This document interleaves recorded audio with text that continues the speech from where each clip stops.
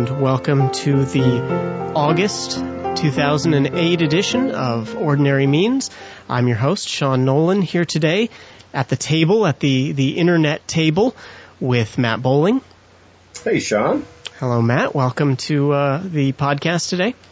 Thanks. And we have another special guest this month. We're here with Stephen Lewis. Hi, Sean. Hey, Stephen. Good to have you with us as well. Thank you. Now, you both, Matt and Stephen, are on the other side of the continent. They're over on the left coast. Proudly. How far are you guys from each other? About a few hours. How many? 2 hours, you think? Okay. He's an experienced a few, maybe 3 hours. Yeah. Stephen is in Salem, Oregon. You've successfully planted a church in Salem, Oregon. Although the church planting process, does it ever end? It's never over. You have to plant it more than one time. Keep replanting. Every time someone new comes, it's a replant. Yeah, I love that parable where Jesus talks about the tree that hasn't borne fruit, and you know, he intercedes for it for one more year. Going to dig up the dirt around it and then see what happens. So, well, very good. Good to have you with us, and we're gonna talk today about something that Stephen and I were privy to, and Matt has now listened online to, and that was at the PCA General Assembly in June. There was a colloquium on the sacraments. Now, obviously, with a podcast called Ordinary Means, where we're dealing with the word sacraments and prayer, we couldn't help but attend this, and we couldn't help but respond to it, because it really was a response to this whole Federal Vision thing that's been going on. Maybe, guys, we want to talk a little bit about that. Why this colloquium at this time? Why did we have four guys who are all part of the PCA but come from very different perspectives on the sacraments come together and talk together at the PCA? Let me just give you a list of who spoke at this colloquium. Will Barker, who is church history professor, 40 years church history professor at Westminster Seminary in Philadelphia. Rob Rayburn, who is the pastor of Faith PCA in Tacoma, Washington. Jeff Myers, who is the pastor of Providence Reformed PCA in St. Louis. And Ligon Duncan, who is the senior minister at First Presbyterian in Jackson, Mississippi. Now, guys, why do you think this colloquium at this time? Stephen, you want to go first? Yeah, sure. I think it's a response to the perception that there were some loose ends, not tied up from last year's General Assembly, the 2007 Assembly in Memphis, where the Assembly spoke clearly on what we believe the Westminster Confession of Faith says about the Federal Vision theology. And the Assembly in 2007 adopted, was it a 9-point document that said, hey, here are at least 9 areas where Auburn Avenue Federal Vision theology differs from our confessional standards. At the time, a lot of people who were sympathetic towards Federal Vision were saying, hey, there hasn't been enough study yet. We haven't really listened to one another yet. And so whomever it was that put this colloquium together was graciously saying, hey, let's try to do that. Let's listen to each other, especially since in some people's minds there's some question as to how to best apply or live out what those 9 points instructed the presbyteries to do. So is that kind of what you guys thought it was about? I think so, because I think that when you have a study committee come out and then a report's adopted by a very large margin, as it was, you sort of have the sense of where most of the denomination is. And yet, in the midst of that, one of the complaints, and I think that it had some validity, was that people's voices weren't heard who were dissenting. I mean, their voice was heard in the debate, but not in terms of with the kinds of emphases they were trying to bring to the table. And so the colloquium, I think, was a good opportunity where we were able to say, as the denomination, here's where we stand, but also we do want to hear your voice. We do want to hear the kinds of things that you're saying, not in the sense of changing standards or changing presbytery acceptance criteria for transfer or for ordination, but in terms of, okay, here's the kind of environment where we can have these discussions where it's public, it's open, it's not innuendo, we're talking directly to each other, we're not doing it from behind a keyboard. We can say what we say and say it like men, and these men did, which was admirable, actually. For as different as they were quite kind and helpful to each other in person. The fact that what they're addressing, too, the title of the colloquium was On the Efficacy of the Sacraments. Right there, what a huge issue. What an issue that has been disagreed on throughout church history. This was the whole issue surrounding the Reformation, is what actually happens when we take the sacraments. So on a big historical level, it's an issue. On a theological issue, it's on a theological level, it's an issue. On a practical level, and I think this is really what came out in the colloquium. On the practical level, there is a great amount of mystery. I regularly have people in my congregation come up to me and ask me, what's happening when I take the sacraments? What's happening when my child gets baptized? What's happening when I take the Lord's Supper? Now, praise God that they're asking it. Or what's supposed to happen? True. What role is it supposed to have in my life? True. Pastor, you want me to take the Lord's Supper every week, but why? And those are good questions to have, actually, I think. Well, what it's supposed to do, I think we have a clear idea of what it's supposed to do. It's supposed to strengthen our faith. It's supposed to build us up. It's supposed to point us to Christ. It's all the things that we've been talking about for months and months. But then there is that spiritual aspect, that mysterious aspect of what's going on, and that is something that this colloquium addressed. Now, as we go through, what we're going to do for the next 45 minutes or an hour is we're going to go through each of the speakers, talk about, maybe give you a rundown, a summary of what they said, and talk a little bit about what was good and what was bad about what they said, what we appreciated, maybe what we didn't appreciate. So we'll go through each of those. When we post this, I'm going to put up links to two things. One is the actual papers that these men produced. Those are available in PDF online. And then I'm also going to put a link to the audio so you can go and listen to it. So at certain points we may reference page numbers. If we do that, know that those papers are accessible, and like I said, we'll put up links to them. Let's begin with Will Barker. He started the whole thing off, and he started off really with a reminder of what church history has already said about this issue. I remember Stephen and I talking afterwards. We both said, there wasn't anything new. There wasn't anything surprising in what he said. But at the same time, what he said needed to be said because in the midst of talking about all this mystery, it seems we've lost a little bit of sight of what we gained in the Reformation. The Reformation nailed down these issues. They nailed down what's supposed to happen when we take of the sacraments. And it seems like some of the disagreement that we're seeing today is because some of these guys seem to have just hopped over the Reformation. They've gone from the medieval church into the modern church, and they've missed all the benefits of what the Reformation provided. Would you guys agree with that?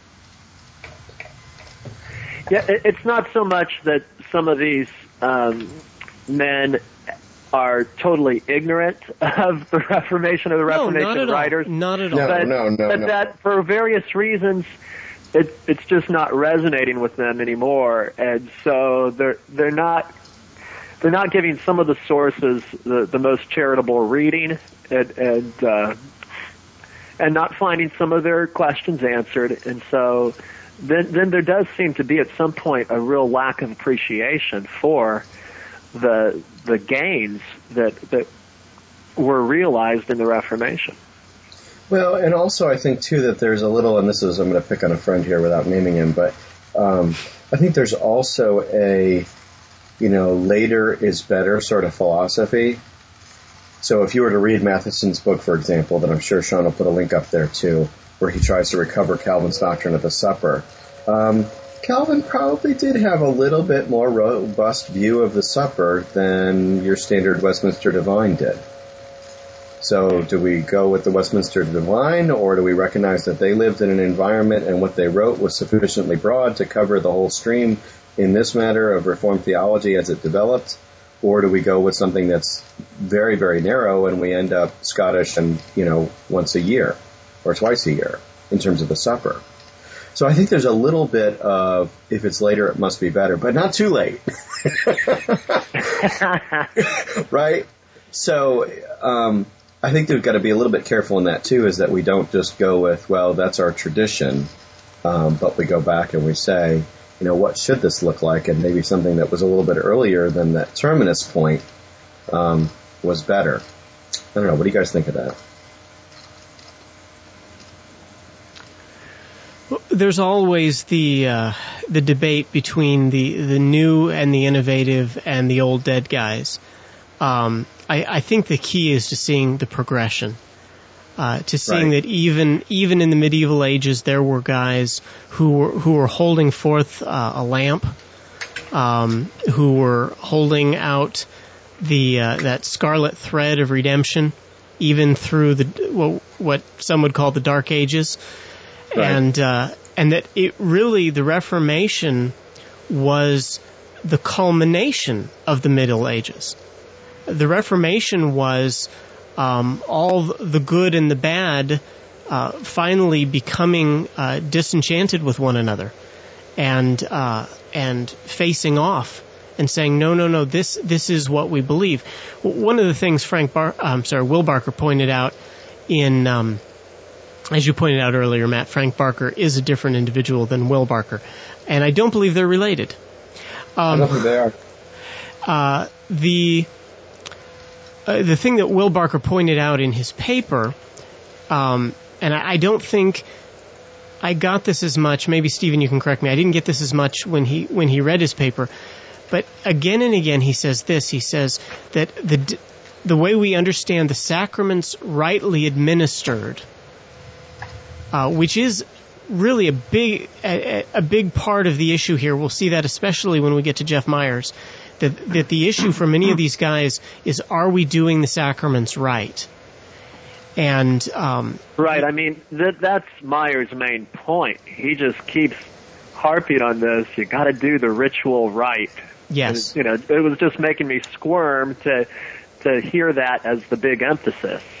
Well, what Barker pointed out at the very beginning of all this is he said that what the Reformers meant when they said that the Word must be rightly taught and the sacraments rightly administered is that they set forth the gospel of salvation by grace alone through faith alone.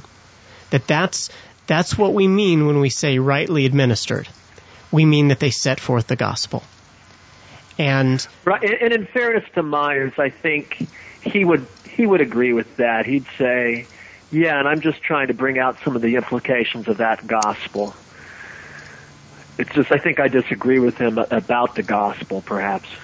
Well, we'll definitely look more at his paper here in a moment, and I think as you're suggesting, Stephen, there's a lot of good that Myers had, and I don't want to just pounce on him because he's been very sympathetic to the Federal Vision. I think we can rightly pull out his some of his concerns, but perhaps the way he addresses those concerns is not what the Reformed Church needs to hear right now. Anyway, we can get to that in a little bit. What do you guys think of that? Is that how you've commonly understood sacraments rightly administered, is showing forth the gospel? Yeah, I think that's exactly right. I just having done the Lord's Supper this past week, try and find a new way to say a very similar thing each time that I preside over the table, which is God here speaks of his love for you. He shows forth the gospel. He's trying to talk to you here at the table, to convince you of his love, to tell you, indeed, Christ has been punished so you don't have to be. Christ has died so you don't have to be. That wonderful language from the Heidelberg Catechism. As surely as the minister breaks the bread, Christ was broken for you. And so, yeah, I think God's there trying to speak very distinctly to us the gospel in a way that our eyes can see it. Well, that's very good, Matt. And when we think about the sacraments rightly administered, in our Book of Church Order, in the BCO, it even gets to the point of details of saying things like, have the table, the communion table, the Lord's table, have it be covered with a cloth. And when we start reading those kinds of details, it's like, hey, wait a minute. Isn't that getting a little too specific about the ritual? But hear this from the Book of Church Order, because in BCO 47-5, there's just this lovely little paragraph which I think gets at the heart of what it would mean to be, rightly ordered. It says, public worship must be performed in spirit and in truth. Externalism and hypocrisy stand condemned. The forms of public worship have value only when they serve to express the inner reverence of the worshiper and his sincere devotion to the true and living God. And only those whose hearts have been renewed by the Holy Spirit are capable of such reverence and devotion. And so if the gospel is rightly preached, it's going to, by God's grace, he will use that preaching to provoke such a response in the hearers, and then you'll have true worship. But to kind of start on here, let's get the formula right, and then we'll know that we've got it rightly ordered, seems to be rather backwards. Barker sums up here in his paper the whole Reformed take on ceremony as it came to the sacraments, and he says this. He says that the dependence was not on the proper ceremony, but rather on the inward working of the Holy Spirit, and that's exactly what you've just read in that little paragraph. Wow. Which is so good. That's what we need to remember. Are we coming rightly? Are we coming? When we say are we coming rightly, we're saying, are we coming with faith? Right, for sure. And that just we want to be careful. I think that the PCA maybe has been too focused on the ritual, making sure we say everything exactly as we're supposed to say it every time that we conduct the Lord's table. Making sure that we warn, making sure that we don't let anyone improperly partake. But at the same time, have we been as emphatic that this is a meal that we take by faith? I think that's good. I think that Rob's point that fencing the table, we can't see that as a liturgical action in the Scriptures. I thought that was an interesting point that he made I'm not sure if it's in his paper, but it certainly was in his response to the other guys. I think that it's a faithful way of implementing in a service what Paul says in 1 Corinthians 11. So I would put it in the category of inference. But another friend of this podcast, Jack Kinnear, would say we should never call it fencing the table. We should call it an invitation to the table. And some people are invited and some people aren't. and they're the ones who decide whether there's an invitation in their hand or not. And so it, in a sense, we're trying to uphold multiple things. And it seems like to me, and maybe this is just a seem like, that in the interest of the great benefit that is gained from something like weekly communion, it seems like some of the guys don't want to, while they're elevating something so highly, in a sense, it seems like, and I could be wrong, that they're also diminishing it by not clearly laying out who can benefit from this meal week by week in a clear invitation. I think that actually doesn't benefit the community, because you have people that are coming that ought not, and people who ought to come who are not. If there's not clarity in a clear, concise invitation. Now, you guys both do weekly communion. I don't. So maybe you figured out a way to do the both of those, where it's not this, 10-minute thing that you see very commonly in the PCA, but it still serves the function of 1 Corinthians 11. Oh, that's real helpful, Matt, because, thinking about the invitation to the table and making a clear call to help those who, because we're not really helping people if we imply, come to the table unrepentantly in the hardness of your heart. We're not really helping them to be fed by Christ. Right. So some hard but good, loving words to them right before the supper would be wonderful. But for those who are in a moment of weakness and just need that encouragement to come to Christ in your weakness, they need to hear that call. It seems to me a lot of the fencing of the table takes place while the word is being preached. Because as you're preaching, you're addressing the believer and the unbeliever. Mm-hmm. And usually the way that I open up the Lord's Supper is by tying it to the sermon that's just been preached. Oftentimes my conclusion to my sermon is a natural flow right into the Lord's Supper, where I remind people of what they've just heard, and I use elements from the sermon to say, hey, if you fit into this category, this table isn't for you. But if you fit into this category, this table is for you.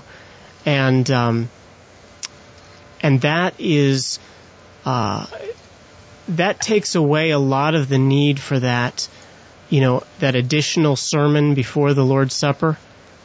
If we're preaching the gospel, and if the Lord's Supper is to show forth the gospel, there's not a need for a second sermon in between the two. It's just a matter of saying, here's how this supper now relates to what you just heard. Yeah, because, otherwise what it becomes, those ritual sentences that we, for good reason, get in the habit of saying right before the table.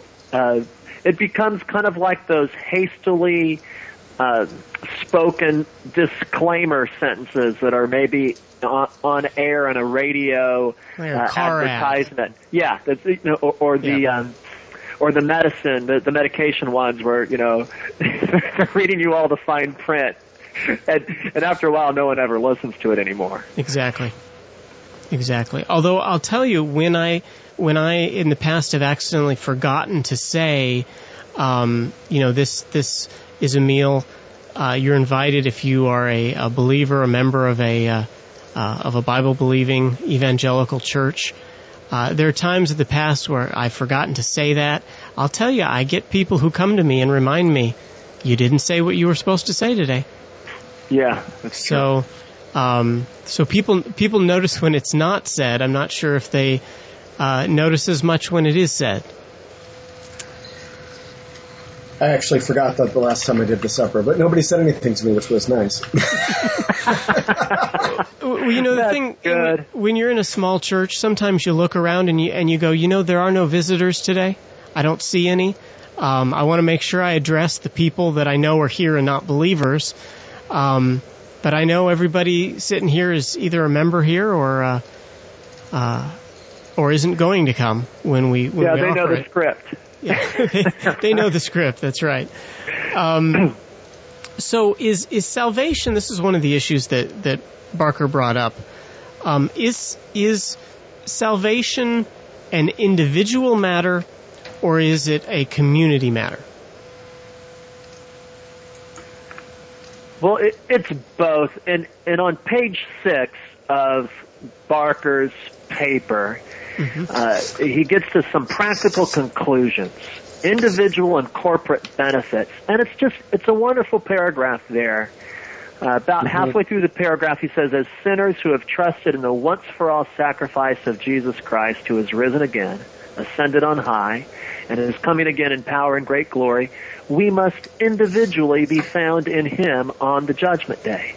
But our individual salvation has corporate benefits, and then he gets into, fleshing that out. So it's both, and sometimes we get on these pendulum swings where, some of our evangelical friends only seem to want to talk about the individual aspect of it, and sometimes some of our Reformed covenantal friends seem to only want to emphasize the corporate.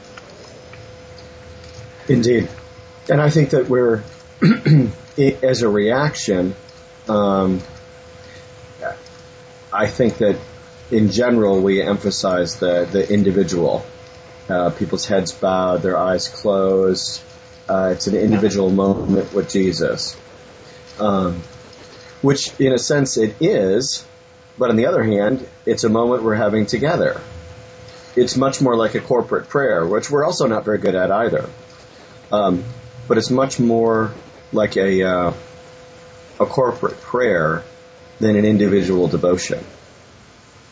That we're putting ourselves consciously, purposefully together. I don't think we terribly do that well. I don't think we do. I am constantly reminded of 1 Corinthians 10, where Paul talks about the fact that this bread, this one loaf, is the one body of Christ, and that as we are breaking those pieces off the loaf as the bread is being passed, that is an identification of ourselves, not just me and Jesus, but me and everybody else here and Jesus and the Father and the Spirit. And we do need to remember that. I mean, I agree with the criticism that of communion becoming an independent thing, that we have this worship service together, but then we have communion. We all sort of go into our little cocoon and pray our little prayers and confess our little sins. And but it is a corporate thing. But I come not on the basis of corporate faith, but I come on the basis of individual faith. And right. Maybe that is where we find the relationship of the two. I come as an individual with individual faith to a corporate meeting of like-minded, like faithful individuals. Yeah, I think it was one of Jeffrey Meyer's better points, actually, one of his 3 areas of concern, where he said just what you were talking about, Sean, that we have this overly introspective, individualistic way of experiencing the supper, where he said it in really good words, where kind of like a private mass where we curl up in on ourselves. And that certainly would be a misuse of the sacrament, but you're right. It is you as an individual who is eating and drinking, and I would quibble on this point that I don't think we come on the basis of our faith. We would come on the basis of Christ. But your individual faith is the instrument. Is there. Yeah, the instrument is the instrument. Yeah. Why don't we move on to talking a little bit, since we've mentioned Myers a few times here. Why don't we move on to talking about his paper?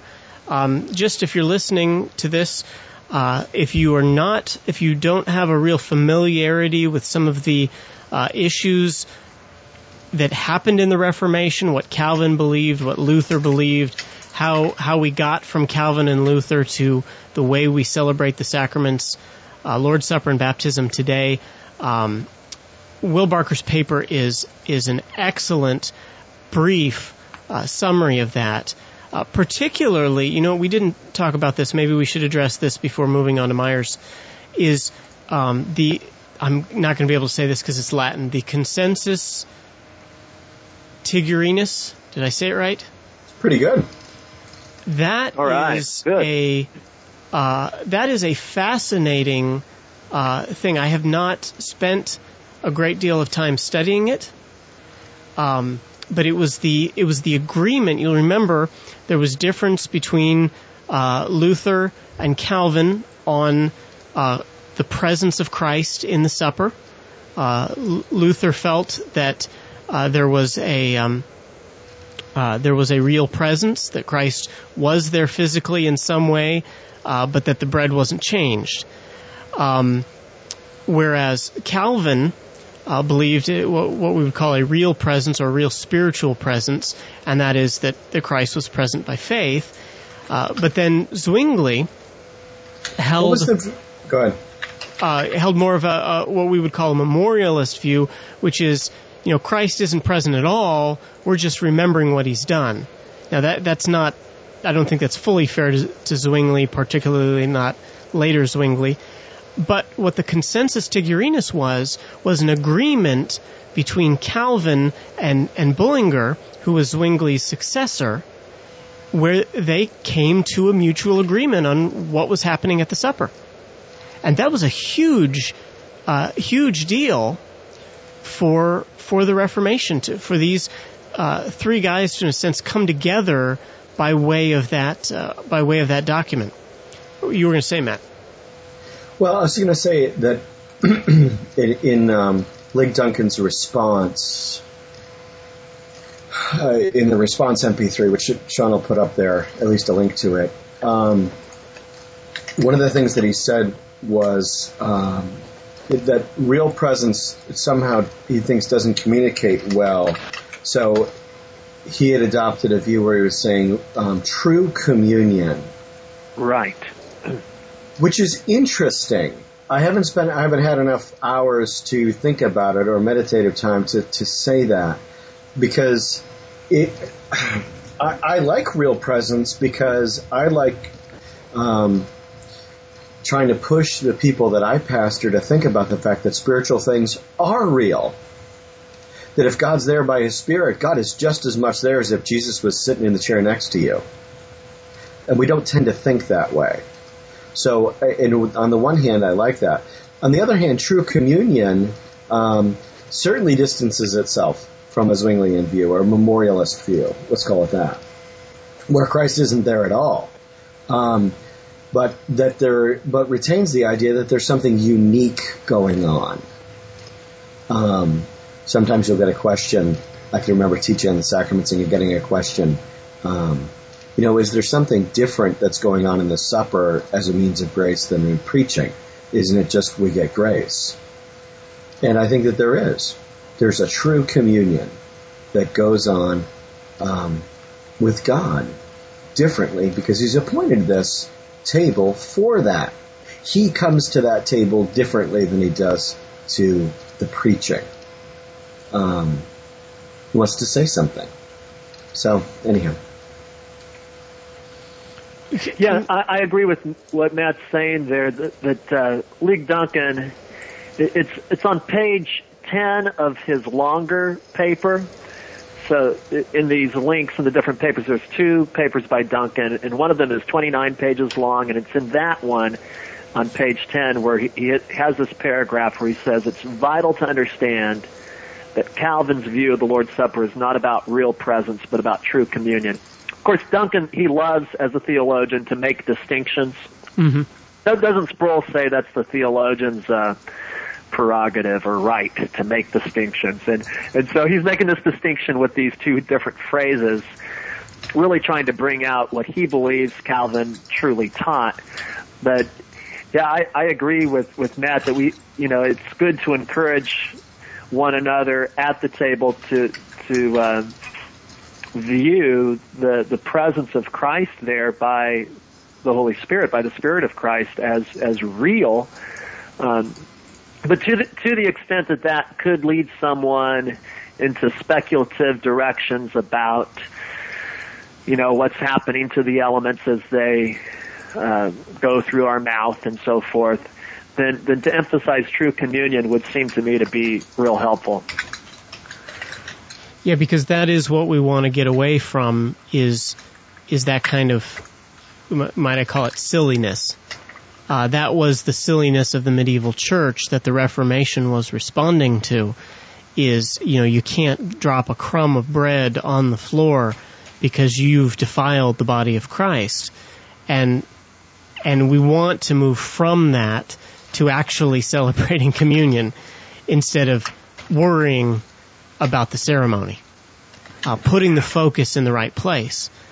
It seems to me, though, that by faith we mean right focus. That could be taken wrongly, but faith is putting our focus in the right place, in the gospel, in Christ, and not in the little bitty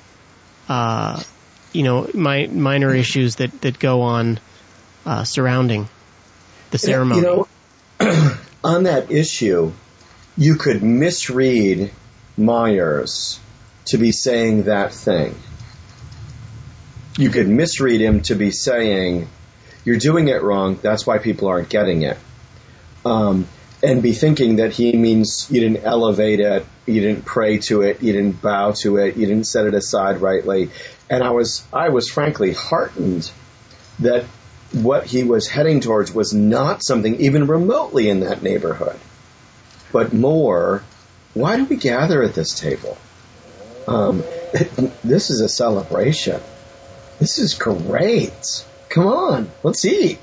And that, I think, is much to be appreciated. That's true. Yeah, he's not saying doing the ritual right is the essence of the means of grace. He's just saying that getting the ritual right from his point of view would help us get more out of the meal. Is that fair? That he's saying we can do this better, and it can encourage people even more if we did it better. That's certainly a generous reading on Myers. I think he comes across a little stronger. Let me see if I can do a pull quote here. Let's see. He says, so if the Lord's Supper, for example, does not accomplish what God intends, then it may be because of God's sovereign design, or it may be because the communicants lack faith. Efficacy depends, for our part, on the faithful reception of the supper.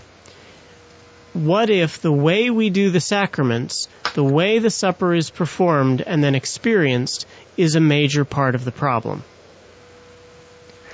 Yeah, excellent quote. That's on page 1 of his paper. And what disturbs me about that quote, that sentence that you just read where he says, efficacy depends for our part on the faithful reception of the supper, and then the next sentence, no faith, no benefits. It seems that, if you read that paragraph, he's following up a quote from the Westminster Shorter Catechism that says, the sacraments are an effectual means of salvation in them that by faith receive them. This is very typical of Federal Vision theology, where they take faith, which is an extraspective, looking away from myself to the object of my faith, namely Jesus. And it's turning faith from this extraspect looking away from myself into my faithfulness. Because Myers says there, efficacy depends, for our part, on the faithful reception of the supper. That's not what the Westminster Divines meant by faith receiving them. Yes. To faith, it's a little play on words to go from by faith, which is looking away from yourself to Christ, to by faithfulness, which is me doing unfortunately something. Really looking more at yourself and how we are doing this. Yeah, I would agree. That's where the tendency it goes with this paper. Particularly when he goes from there, he gets into Cain and Abel and the difference between their sacrifices. You'll remember Abel offered the lamb, Cain offered the fruit of the ground, because Cain was a farmer and Abel was a shepherd. The standard teaching on that has always been that Abel's offering was accepted because Abel had faith and Cain didn't. And Myers acknowledges that. In fact, Myers says that's partly correct. But then he goes on, he says it doesn't go far enough. And he goes on to say that the real reason that Cain's offering was not acceptable is because he offered the wrong thing. Do you think by analogy he's trying to say that we're offering the wrong thing? Well, he is. Yeah. If you skip to the let me see, where are his? Okay, here are his complaints. These are the three things that Myers is concerned about, and I think you're going to find. What page this is page 11. I think you're going to find we agree with every one of these. I don't think any right-minded, reformed individual would not agree with these. Here's his three concerns. He says, first, the overall ritual atmosphere at the table. In other words, we're not doing things as well as they could be done. Second, the introspective, individualistic way we ritually eat this meal. Okay, we talked about that a little bit.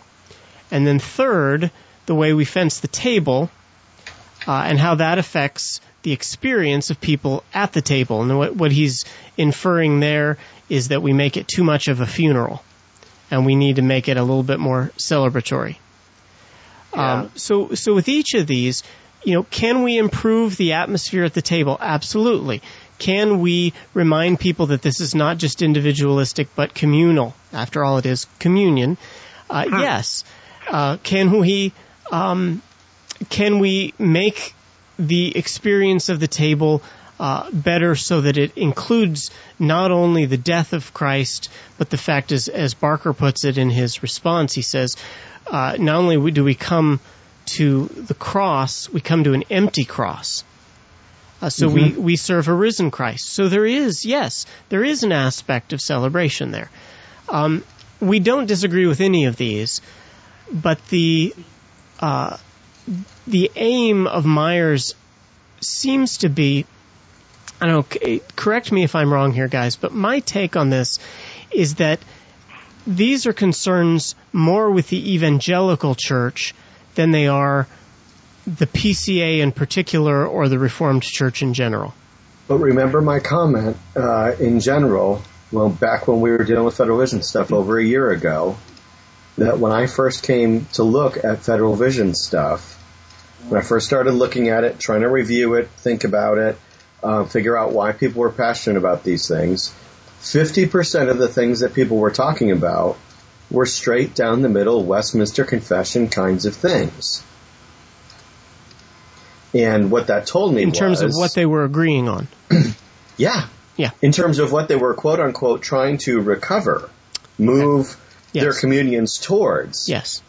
So I don't think we need to be careful that we don't misjudge that many of the folks in our own denomination or in other Reformed denominations are necessarily all that Reformed in their outlook of things.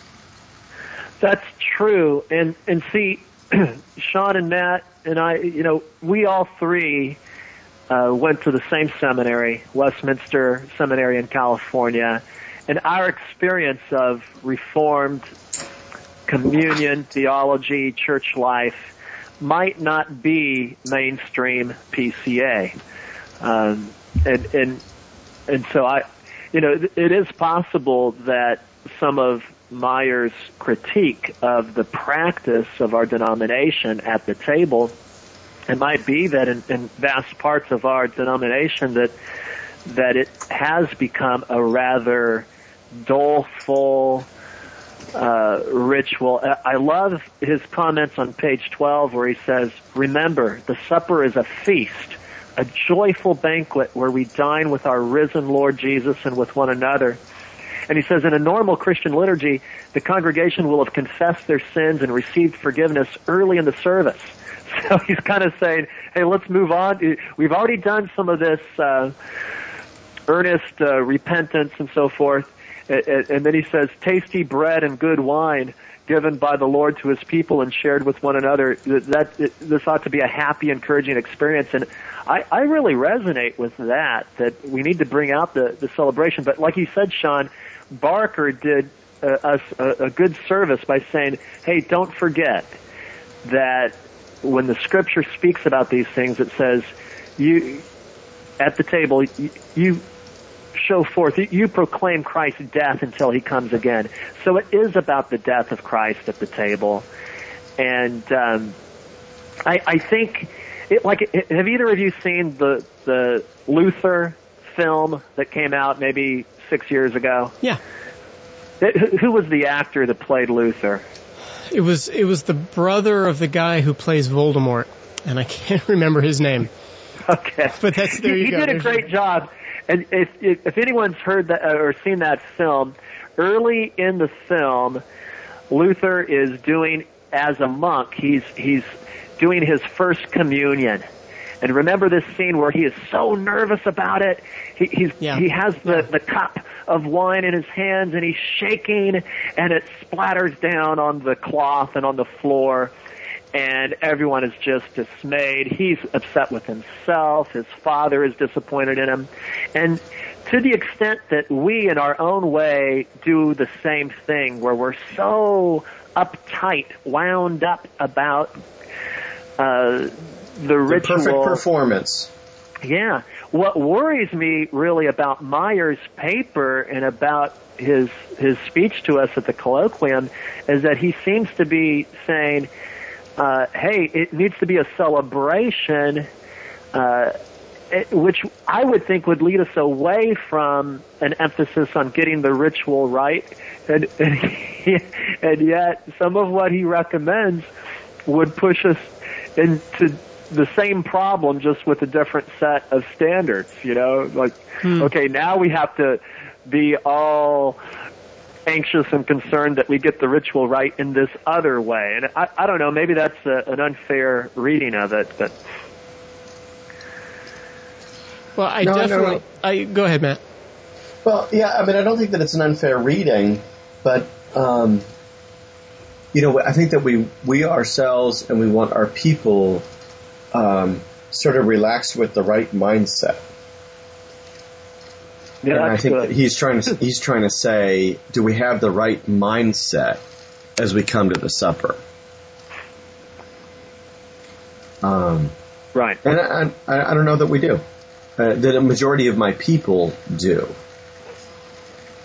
Part of the right mindset, and this is where I think I have my biggest problem with Meyer's approach, is part of the right mindset is to remember not just what we should be doing at the table, but remember who is being offered to us at the table, that it's Christ. So, one thing that Jeff Myers was emphasizing was when Jesus had the Lord's Supper with the disciples there in the upper room, he said, "This do in remembrance of me." So Myers quotes us, he says, "Do this." And so then we're supposed to walk away with this idea, okay, the supper is something that we must do, and we must do it right. And in those words of Christ right before the supper, he also says, "This is my body." So, we talk about the indicative and the imperative. Mm-hmm. The imperative, the command, is do this in remembrance of me. The indicative, the statement of the wonderful reality of the gospel is, this is my body given for you. And so if we can emphasize that as well, I think we really will have a celebration of God's grace, of the gospel. And that gets a little bit of the emphasis off of ourselves and getting the ritual right, and more on, hey, here's Christ Jesus. This is Christ. Placing the basis in not in our doing, but in what has been done. Absolutely. Yep.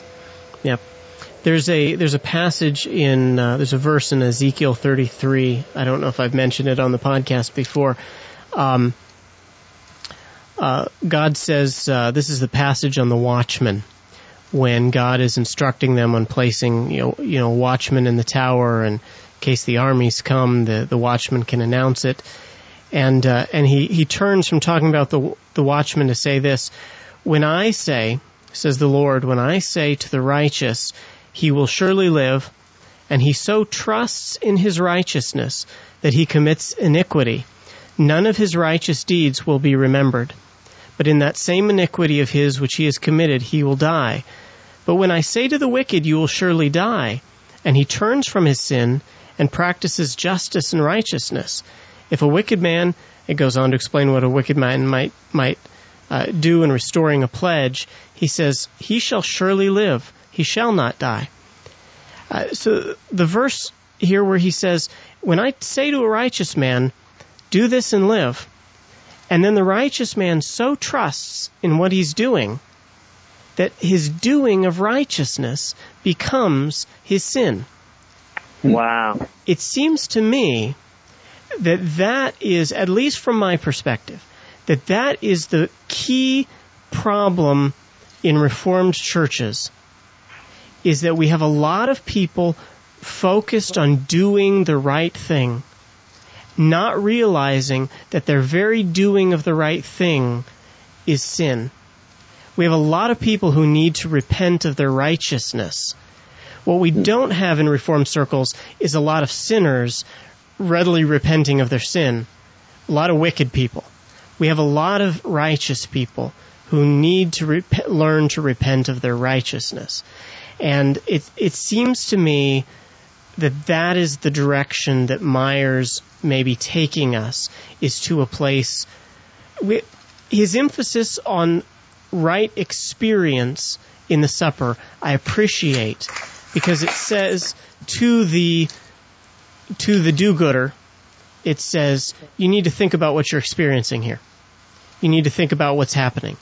You need to not, think about yourself. Myers even says this in his paper. He says, not doing the ritual correctly can actually throw people back on their own inner resources.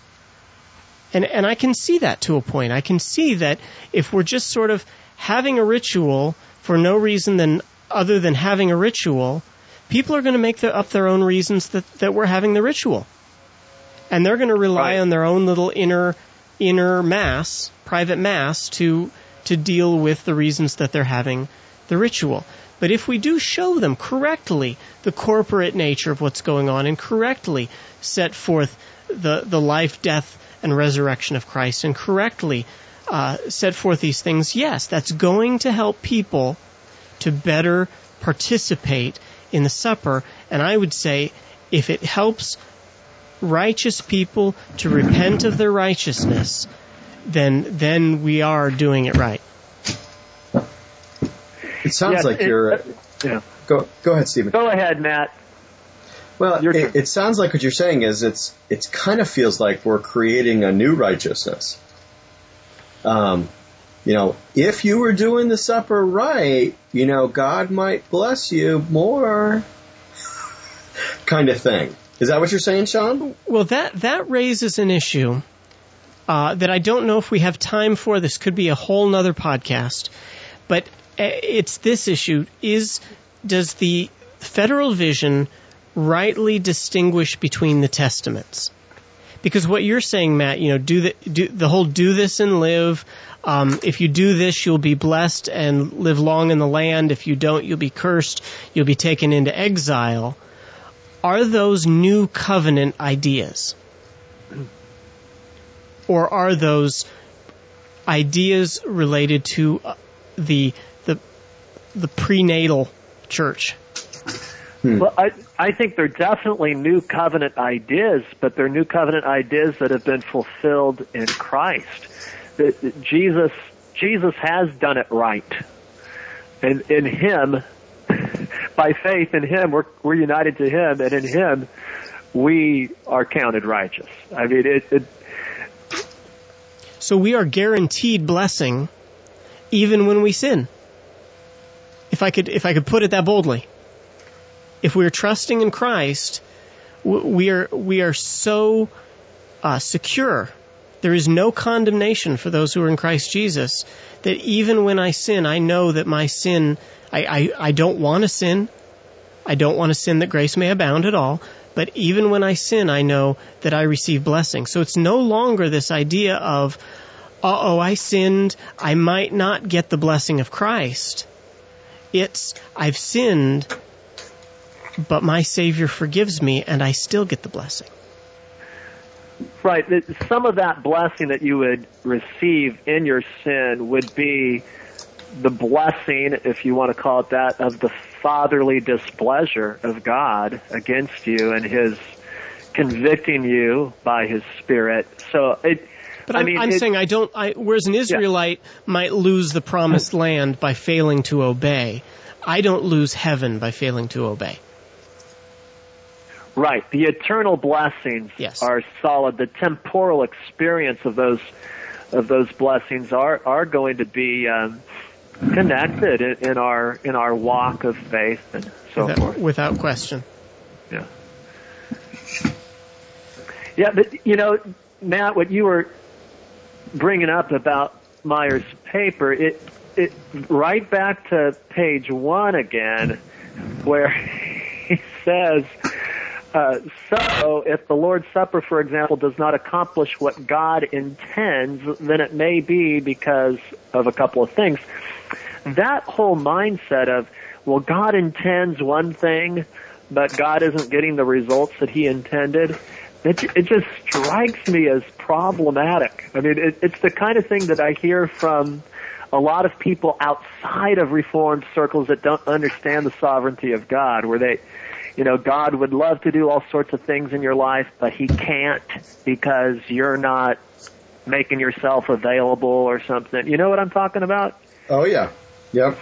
Well, I think that's an accusation in general in terms of Federal Vision theology, is that sometimes it feels Arminian.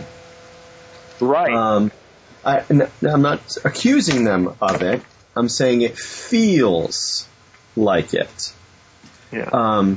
If in my experience, I can't know, for example, if I'm actually to the end a believer in Christ. I can only know as I personally stick with Jesus. So no actual assurance, the way the confession talks about it, that's possible, not of the essence of salvation, but possible for me to obtain in this life.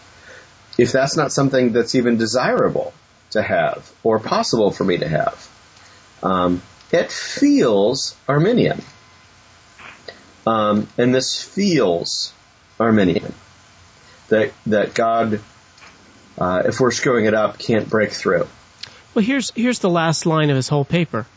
If we as pastors oversee the performance of the rite as God desires, it will accomplish what He intends among His people and in the world. If we don't, and we do the supper haphazardly or simply according to a traditional maudlin, introspective, individualistic American piety, the administration of the sacrament may actually be counterproductive in the life of individual Christians and the church as a whole. Now, on one level, yeah, that's true. On another level, it's what you're saying, Matt. Yeah. I mean, it's essentially saying God can't use crooked sticks. Does that mean we shouldn't try and straighten crooked sticks? Absolutely not. But we're not holding back the sanctification of people by our imprecise, imperfect doing of the supper, which frankly will probably persist until we get to heaven. I expect there's all kinds of things I'm going to find out that I've screwed up, that I thought I was doing right. Yeah, that's really true in your case. With friends like these. Who needs fellow podcasters? So we're approaching the hour here.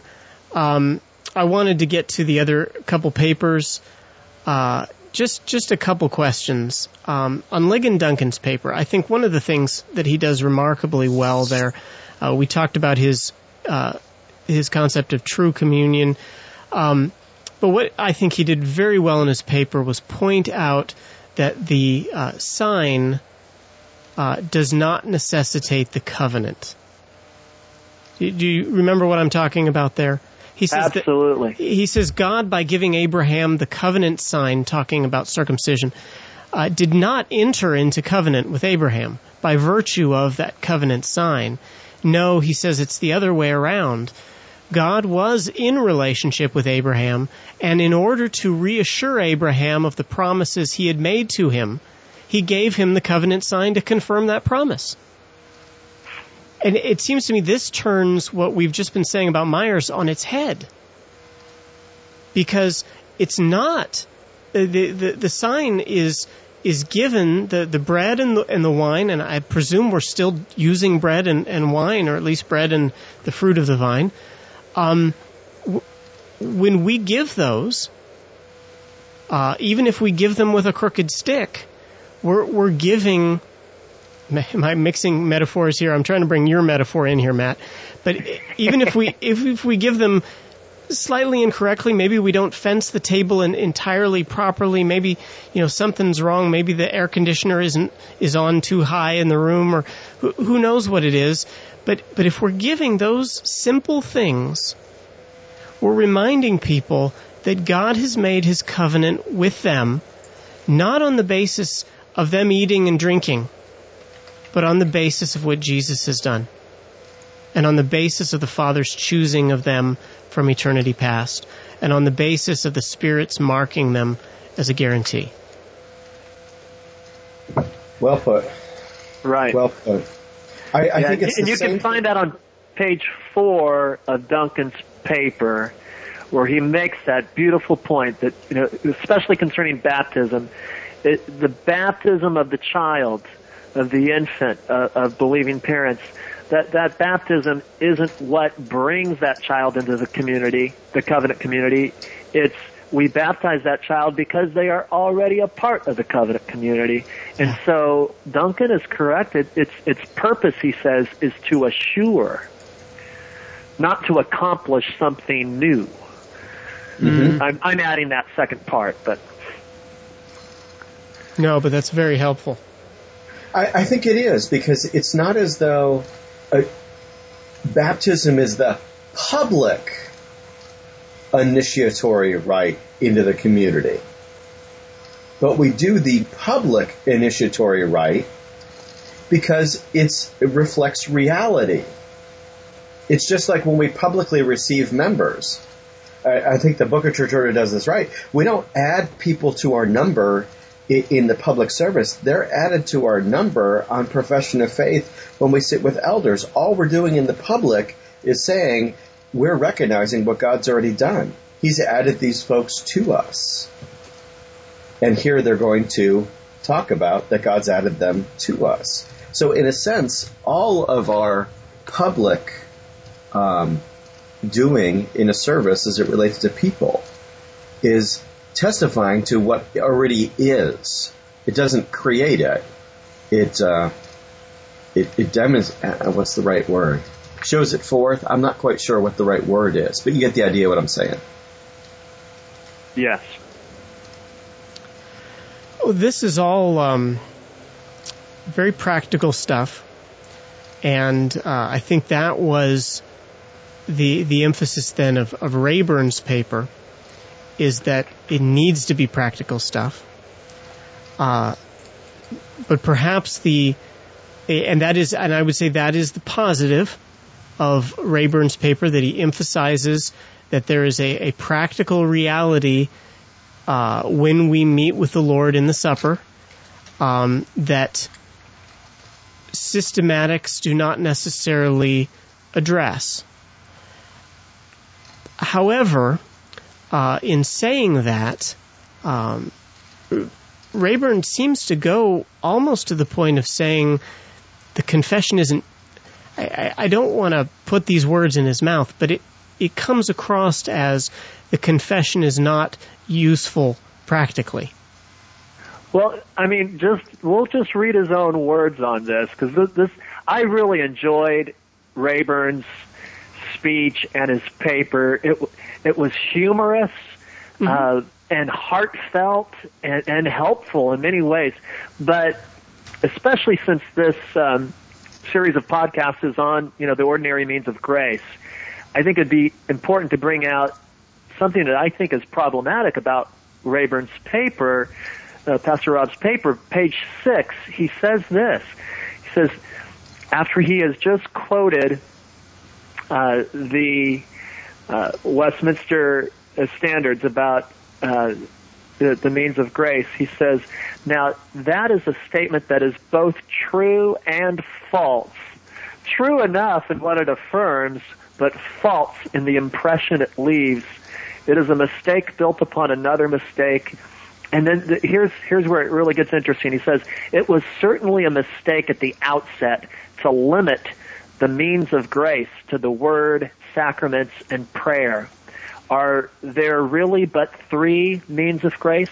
Now, if you get back into the Westminster Standards and actually read it, for example, Westminster Shorter Catechism number 88, it says the outward and ordinary means whereby Christ communicates to us the benefits of redemption are his ordinances, especially the word, sacraments, and prayer. Our standards don't say only word, sacraments, and prayer. It's especially, because then Rayburn goes on with some interesting comments to say, really, the discipline of children in the home of Christian parents, the nurturing of children by their mother and father, that this, he says, is a means of grace. And it is. Yeah, that's helpful, but Rayburn was making this big thing in his paper about how preaching really is not the primary way, statistically, that people come to faith. And I think his definition of preaching at that point becomes rather narrow, as if we're only talking about the Sunday morning sermon, as if the Sunday morning sermon doesn't have this wonderful trickle-down effect into the mother and the father so that their Christian discipline would be a living out of these sermons that they've heard. So, and if faith comes by hearing and hearing by the Word of God, no one comes to faith external to the Word of God. I mean, no native on some island somewhere that has not heard the gospel comes to faith.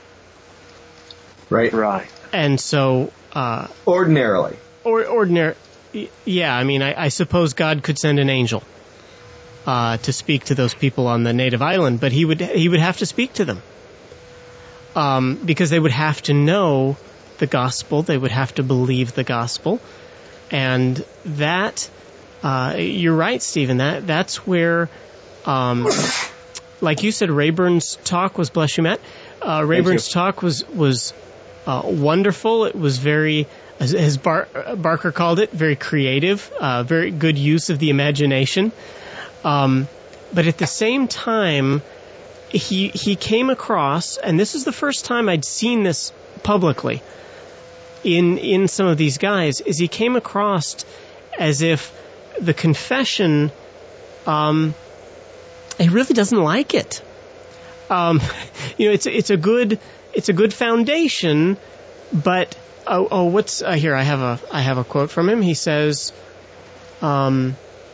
He says it provides an essential foundation, but that is all. Now, I have to ask you, if something is an essential foundation, how can we ever have in the next breath, but that's all? Because an essential foundation is just that, an essential foundation. Yeah, that's all. It's just the good tires on my car, which if they blow out, I'm going to be on the side of the interstate. You know, he makes the point in here that, for example, he uses this example. He uses the example of sanctification in the Shorter Catechism, and how the Shorter Catechism defines sanctification as this progressively upward movement as we progress in Christ. Right. And he says that's a great example. And he said this. He said, when I preach to my congregation and I read that to them, I say, this is wonderful and this is ideal, but this is wrong. So he gives them the confession, and then he says, but I want you to know this is wrong, because this is not really how it works. And Will Barker was remarkable in his response. In fact, if you just listen to the first 10 minutes of the response MP3, that's Will Barker responding to each of these four guys, worth the price at the conference. He responds by pointing Rob to the larger catechism. Let me pull that up here. Right. Question 77 and 78. So he says, you think the confession doesn't say that sanctification is imperfect? Listen to question 78. Whence arises the imperfection of sanctification in believers? And the answer is, the imperfection of sanctification in believers arises from the remnants of sin abiding in every part of them, from the perpetual lustings of the flesh against the Spirit, whereby they are often foiled with temptations, fall into many sins, are hindered in all their spiritual services, and their best works are imperfect and defiled in the sight of God. Now, I would remind our listeners and my fellow podcasters, the larger catechism was written first. The Shorter Catechism was the abbreviation. This is where the larger catechism in some ways is more thorough than the Shorter Catechism. Well, in almost every way is more thorough than the Shorter Catechism. But here it almost reads like the Heidelberg. It almost reads with that devotional passion that the Heidelberg Catechism has. And you read this and you go, you know what? The divines did understand sanctification both systematically and practically. And just a wonderful, wonderful answer there. Obviously by the confession, but also by Will Barker in response to Rob Rayburn. And I would really be leery of sort of this new up-and-coming crowd that's saying we need to do away with the confession. It's old hat. In fact, correct me if I'm wrong, I thought, was it Rayburn that said something along the lines of if, the Calvin would be appalled to know we're still using this confession? Was that Rayburn that said that? I don't know. I know that Rayburn would not say, let's do away with the confession. That would not be his view at all. He wants to see men in our day continue to work on the confession, to improve it, and to answer new questions that have arisen in our day. But what some of his comments, though, could encourage others who do want to just do away with the confession, because some of these unconscious statements like, hey, the confession is both true and false, it's a mistake built upon another mistake, the impression that he's speaking about, that sort of language, I think, is imprudent because of how it could wrongly influence others. But for Rayburn himself, he's in no danger of throwing out the confession, not at all. Yeah, you're seeing on the blogs some of the younger guys in this crowd are definitely going that direction. They're saying, this is the confession. It's old hat. We're just not. It's not addressing all the issues that we want to address.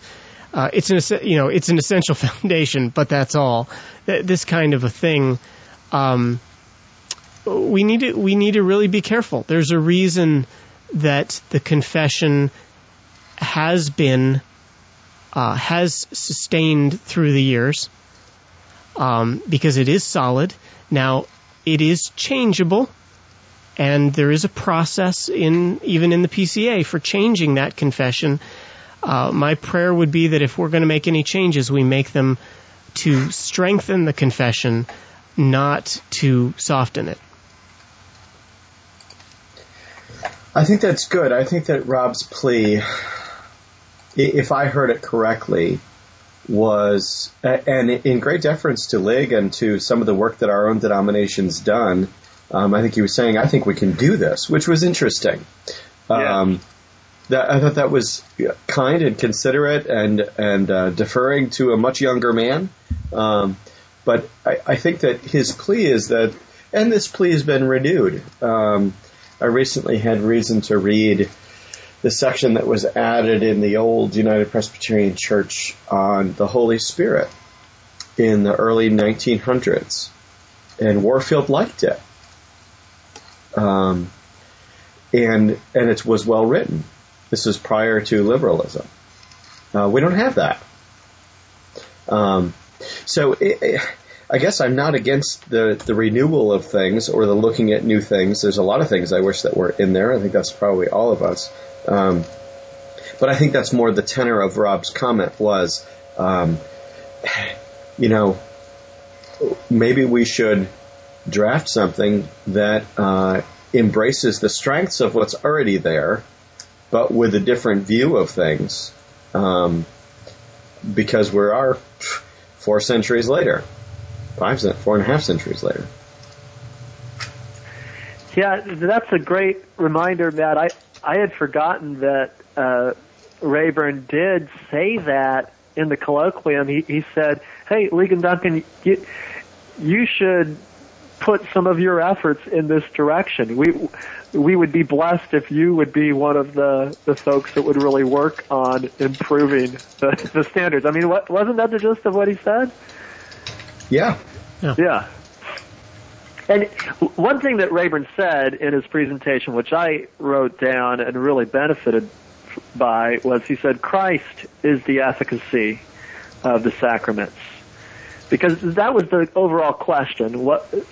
We're here at the colloquium to talk about the efficacy of the sacraments, and Rayburn said, it's Christ. He is the efficacy of the sacraments. It's the use that he makes of them. Don't think of the sacraments, he said, as things in and of themselves, but as Christ's actions to us.